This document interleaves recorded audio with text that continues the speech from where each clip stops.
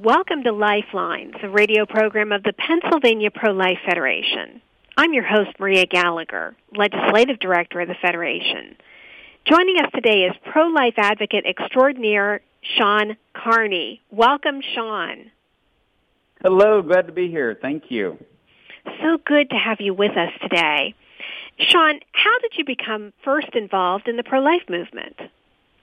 Really through the example of the Irish priests in my high school and middle school. You know, I'm from Tyler, Texas, which is literally 3 or 4% Catholic.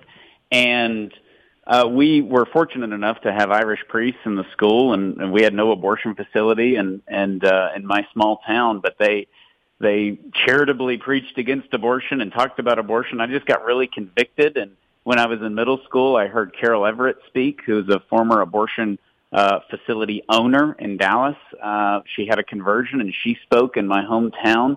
And I just got really involved in high school, and then in college started going out at the invitation of my then girlfriend, now wife, to peacefully pray at our local Planned Parenthood. Wonderful. Now, for those who are not aware, explain what 40 Days for Life is. It's simple. It's based in the grassroots. It's 40 days of prayer, 40 days of fasting, and 40 days of a peaceful vigil outside of an abortion facility.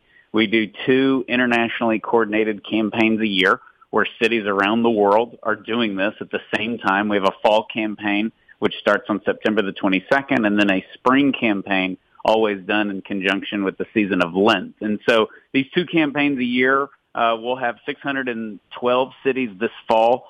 But a total of 1,000 cities have done 40 Days for Life over the years in 65 different countries. And so it's very basic, it's to the point, and we've been blessed with wonderful results. Explain some of those results, especially the impact of 40 Days for Life worldwide. You mentioned all the different countries that are involved. Yeah, we just added South Korea, we added Cuba, we have campaigns in Venezuela, probably our most persecuted campaigns. And, you know, we've seen 19,198 babies saved. Those are the ones that we know about. The abortion facility workers who have left, we've helped 221 abortion facility workers who have had a change of heart and left their job. They always say that the no-show rate of an abortion appointment is as high as 75%. A no-show rate is 75% when people are out there praying. So we saved a lot more lives than we know of, for sure. But we've also helped close 112 abortion facilities. And one of those is our headquarters now. It's the place where 40 Days for Life first started in College Station, Texas. And that in 2014 became the headquarters of 40 Days for Life. And I should mention one is also very close to me in Harrisburg, Pennsylvania. There was an abortion center known as Hillcrest. And 40 Days for Life was very active there, and lo and behold, that facility has shut down and lives have been saved. Yes, it was PA at its finest, and I've been to that location twice, and it's, you know, they all need to close, but that one really needed to close. And so it was great when we got the news, and just, I mean, we've had campaigns there since 2007. And so it's just, it's been beautiful to see so many abortion facilities close. And, you know, what most people don't realize, you can get discouraged, certainly with so much going on in the culture war. There's a lot of weird stuff going on in the culture war, too. But we're winning on the pro-life side, for sure, despite 50 years of legalized abortion. And not just legislatively, but at the grassroots. I mean, over half the abortion facilities in America have closed over the last 25 years. 36% of Planned Parenthoods have closed just over the last decade. So there's real movement, not only with 40 Days for Life, but with all the wonderful pregnancy resource centers that now outnumber abortion providers 5-1. And that's what winning looks like, is outnumbering them and seeing abortion facilities close. Now, 40 Days for Life was featured in the movie Unplanned. What was it like seeing yourself portrayed on the big screen? I imagine that must have been something that was surreal. It's weird. I wish I had a more sophisticated name. So my wife and I both were portrayed in it, and it was, of course, a great honor. And the guys who made the movie, had our input for 5 years. They came to our house and interviewed us. The movie's accurate, which was very important to them and isn't always important to Hollywood. But it was very accurate, and they made us part of it, part of the making of it, and certainly, being portrayed in the movie. It is strange. It's strange to have to live through something that then is a movie also, not just like seeing yourself and somebody say your name. That's kind of goofy and, makes our teenage kids laugh, and it's kind of funny. But just seeing the story played out and then having lived through it, that was quite a journey. And it was a great movie. I hope people watch it. I think it's the best, quote, Christian movie. A lot of them aren't that great, but Unplanned was very, very well done. And it was a huge hit at the box office, and it changed a lot of minds and changed a lot of hearts, and that's what it was designed to do. But it certainly will encourage anyone who is on the fence on the abortion issue to make a decision and to take this seriously, because Unplanned really got to the heart of it. And for those of you who don't know, it portrays Abby Johnson's life and her conversion. And, she walked into my office in 2009, and they really cover about a decade of our life, in a 2-hour movie, and they did a great job. What is it like seeing babies and mothers who have been saved from the devastation of abortion as a result of a 40 Days for Life campaign? That's a great question. Number one, obviously that never gets old, but what it does for me, and I think most people who get to meet a baby who is saved from abortion, is it just lifts you up and gives you perspective about the world. That every abortion has to kill a baby. It has to crush any possibility of a kindergarten class or a 10-year-old birthday party or a Rhodes Scholar. It annihilates everything through a violent and barbaric surgery. And when you're holding a baby that was so close to becoming a statistic, it really hits what we are doing and the grave evil that abortion is. And so it's overwhelming. It's joyful, obviously, to hold the baby, but it's also motivating that, this is such an attack on the beautiful fruit of the family. And our Lord came to us through a family, a holy family. He could have popped out of an acorn and saved us from our sins, but he didn't. And now the womb, where he once dwelt, is the most dangerous place in our world, statistically speaking. And so it's motivating, it's beautiful, and I'll share, a version of this that is really neat. When somebody pulls over, we'll be out there in any given 40 Days for Life location, and a mom will pull up and say, "Hey, you people don't know me, and I don't really know you, but you were out here 2 years ago, and I just drove by. I didn't go in for my abortion, and I want you to meet my 2-year-old."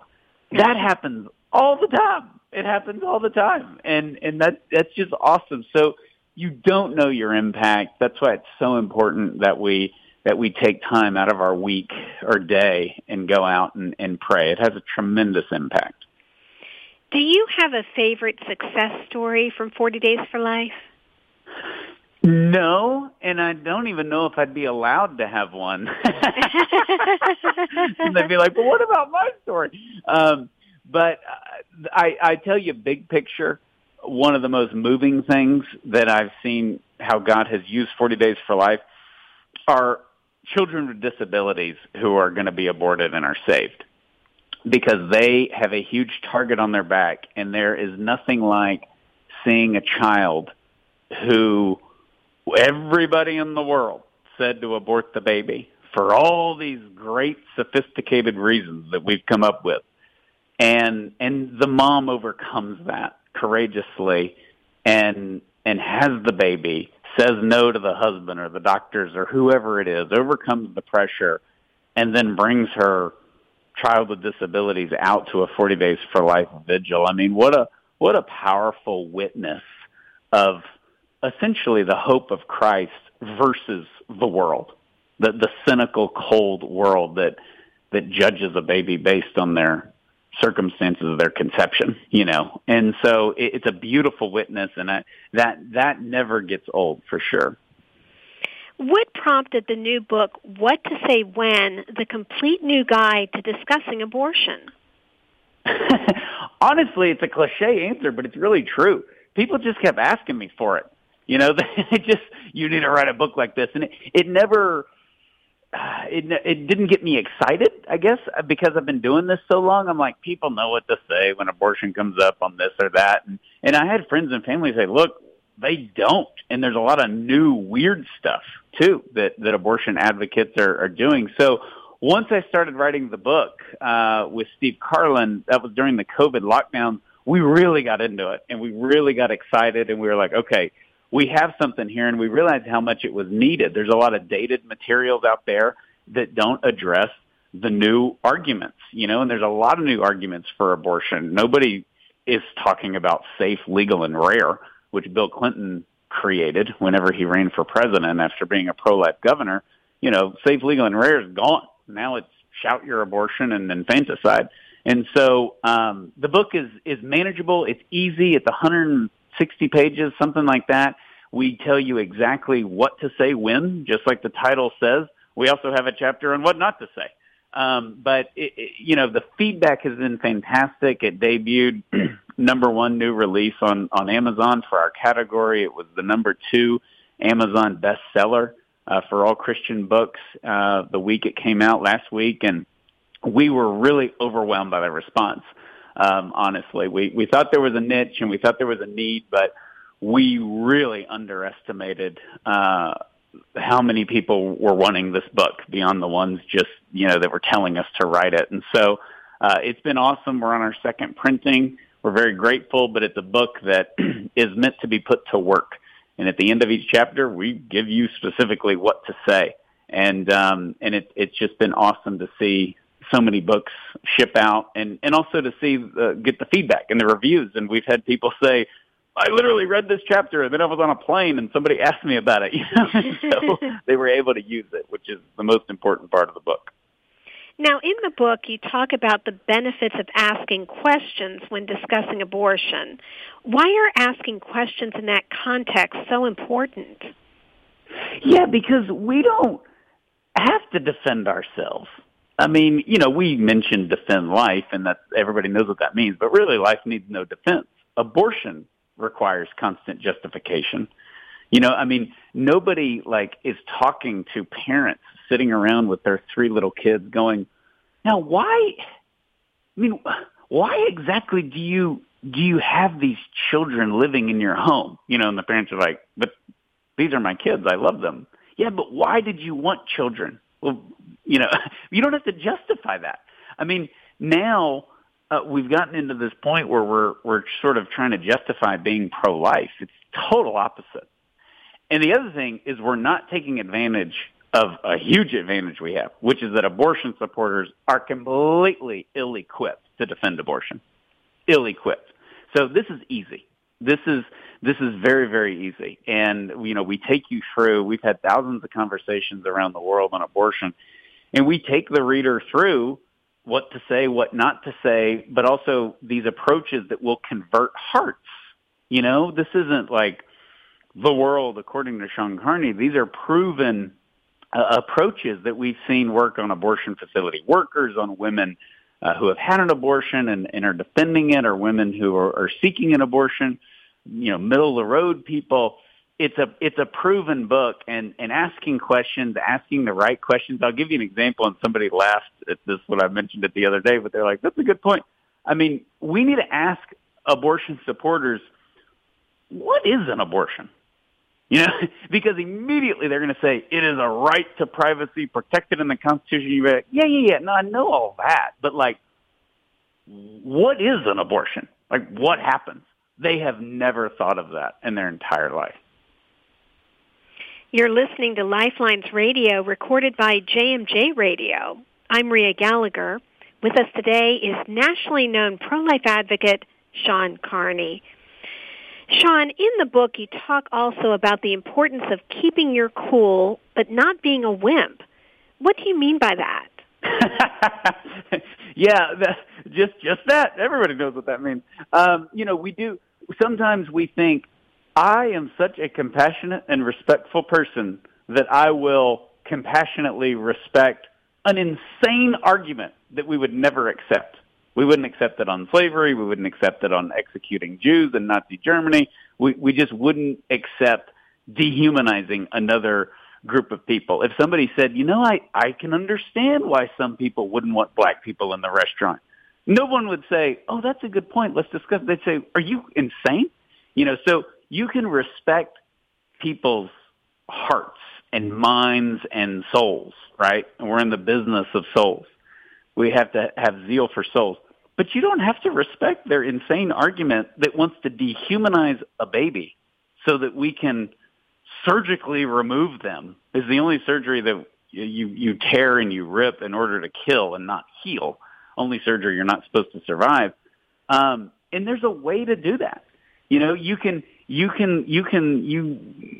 respect someone without accepting any of their arguments. And I think we give way too much legitimacy to pro-abortion arguments because we're afraid of coming off as judgmental, which is an understandable fear.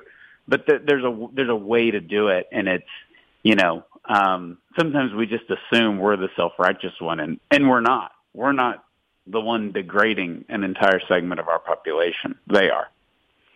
The book points out that abortion survives not because its supporters make a strong case, but because pain, confusion, and sometimes anger fuel a relentless push to keep it legal. That's such a powerful statement. How did you come to that understanding? Through my work in the pro-life movement, realizing abortion is built on pain and fear. I mean, there aren't medical doctors right now. There aren't students in medical schools saying, I'm going to be the best abortion doctor ever. They do that for oncology. They do that for cardiovascular surgery. But something went wrong, and they became an abortion doctor. Something went wrong, and the woman thought she had no other option than to have an abortion. Nobody grows up wanting an abortion. Nobody grows up wanting to work in the abortion industry. It's built on pain, like any sin. It's justified on the back of the pain of the sin, and that's okay. That's why we're in the business of healing. Like, we're not going out to win a bunch of arguments. We are nurses and doctors going into a hospital full of sick people. If our culture is anything, it is sick. It is sick. And people on both sides agree with that. Where it's sick is debatable, but our culture is sick. And we go in with the help of the great physician to heal, because abortion is devastating to the woman. It is devastating to the woman. That's another motivation of writing this book. We have to speak up. We have to speak up. I mean, not saying something and are planting a seed and in a conversation, and then that same person could be involved with an abortion decades later. And the consequences of you not speaking up on the reality of abortion can lead to abortion. It just can. And the opposite can happen when you do speak up. We've had people contact us and say, I heard this podcast or whatever 10 years ago, and y'all said this, and then when my sister got pregnant or when I got pregnant, I knew I couldn't have an abortion, but I probably would have. So, we can say something and know that it is ultimately souls that we're going after, and that'll give us the calm to do it in a loving way and do it in a way that is going to make even more people pro-life. The book also notes that the heart is the key to the mind. What do you mean by that? That everybody assumes you're pro-life, you're a bigot, and you want to lock women up in cages on the border. And when that wall comes crashing down and you're a human person and you have a heart and you actually do care for the women involved in abortion and even for the abortion workers, which most abortion advocates could care less about the abortion workers. We definitely care for them more than they do. Once that wall comes down, abortion is forced to stand on its own, and it can't, because it's a lie. As Sandra Day O'Connor said, Roe v. Wade is on a collision course with itself because of science. and she supported abortion. So, it's one of those where if you make abortion stand on its own, and you kind of get out of your own way, they know you have good intentions. They know you're coming from a good place. The argument part is easy. A 5-year-old knows that abortion is wrong, but it's showing that love.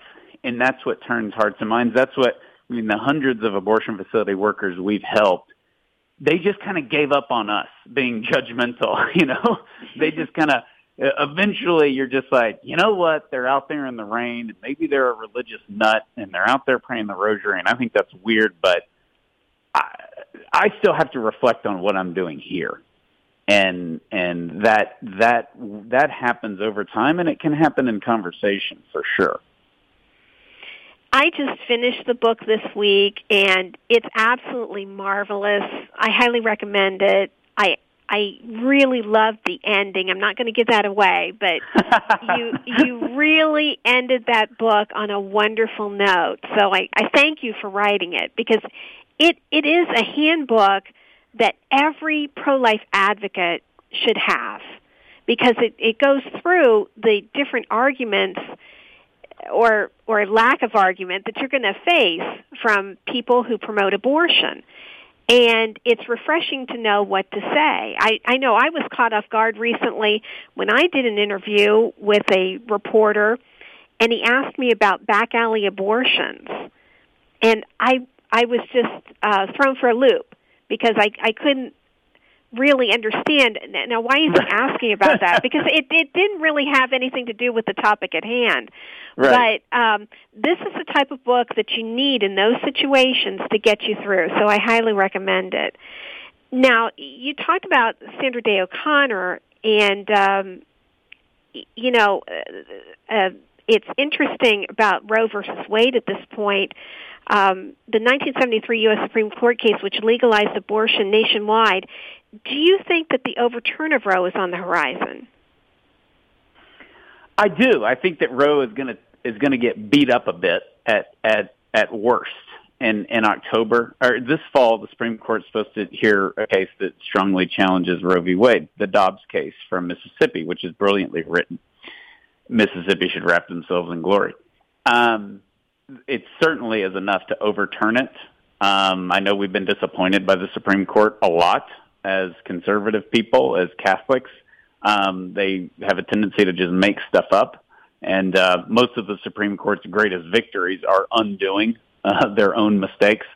But I do think that Roe v. Wade is going to end eventually in the next 5 to 10 years for sure, if not this fall. It would be announced in January. But we don't know what some of these justices are going to do. It's a little bit like the NFL draft.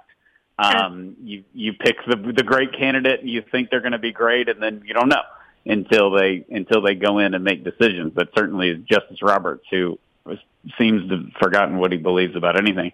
But you just never know. So I am hopeful, and I guess cautiously optimistic. But there is a lot in that Dobbs case where if they don't overturn the whole thing, they can certainly put some wounds in Roe v. Wade for sure to help the pro-life movement. So I think, too, and this is one of the reasons that I wrote the book, and I appreciate what you said about the last chapter. We'll keep it a mystery. Thanks for not ruining it for the listener. But, we have to step back and look at what in the world we're discussing. Everybody on the Supreme Court went to Harvard or Yale. As Scalia said, we are hardly part of society. We're all either Jewish or Catholic, and we all went to Yale or Harvard. We don't represent the American people. This is one of his many funny lines. And we're discussing whether or not we can systematically destroy children in the womb, when at the same time we will do surgery on them. We will prevent a pregnant woman from going on a roller coaster. We won't serve a pregnant woman 10 whiskeys at a bar. We'll do all sorts of things to protect an unborn child. Scott Peterson is in prison for second-degree murder for murdering his wife and her unborn child. So we're schizophrenic with abortion, and we think we're so sophisticated.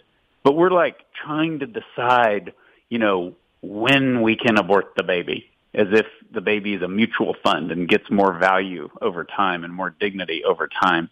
And that's where we step back and say we are a sick culture and we are a lost culture, and that is the victory on the cross that certainly we as Catholics put all of our faith in. And we have to keep that perspective. We do, because, there's, I think in the book we put in there, I mean, you're the sane one. You're the sane one, and the world has gone mad, as Chesterton said. So, we have to keep that perspective, and it'll give us an appropriate disposition when these issues come up. It's a disposition that our hope is not in this world, and we are here to offer hope. Now, with just a little more than a minute left, what's your best pitch for people becoming involved in 40 Days for Life? Oh, that it works.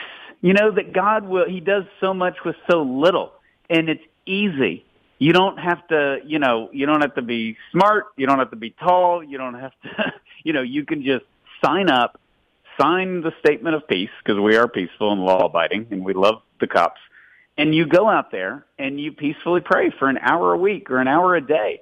And I'm telling you, no one's regretted it. We've had 1 million volunteers participate in 40 Days for Life, and I haven't had one person tell me, I just regretted doing that, and you can volunteer for a lot of things, and people will kind of complain about something they volunteer for at church or wherever, and there's a lot of great things to volunteer for, but I've never heard anybody complain or regret participating in 40 Days for Life. It is a beautiful thing. You are entering into a prayer vigil, and it's the front lines of our culture, and a little bit goes a long way.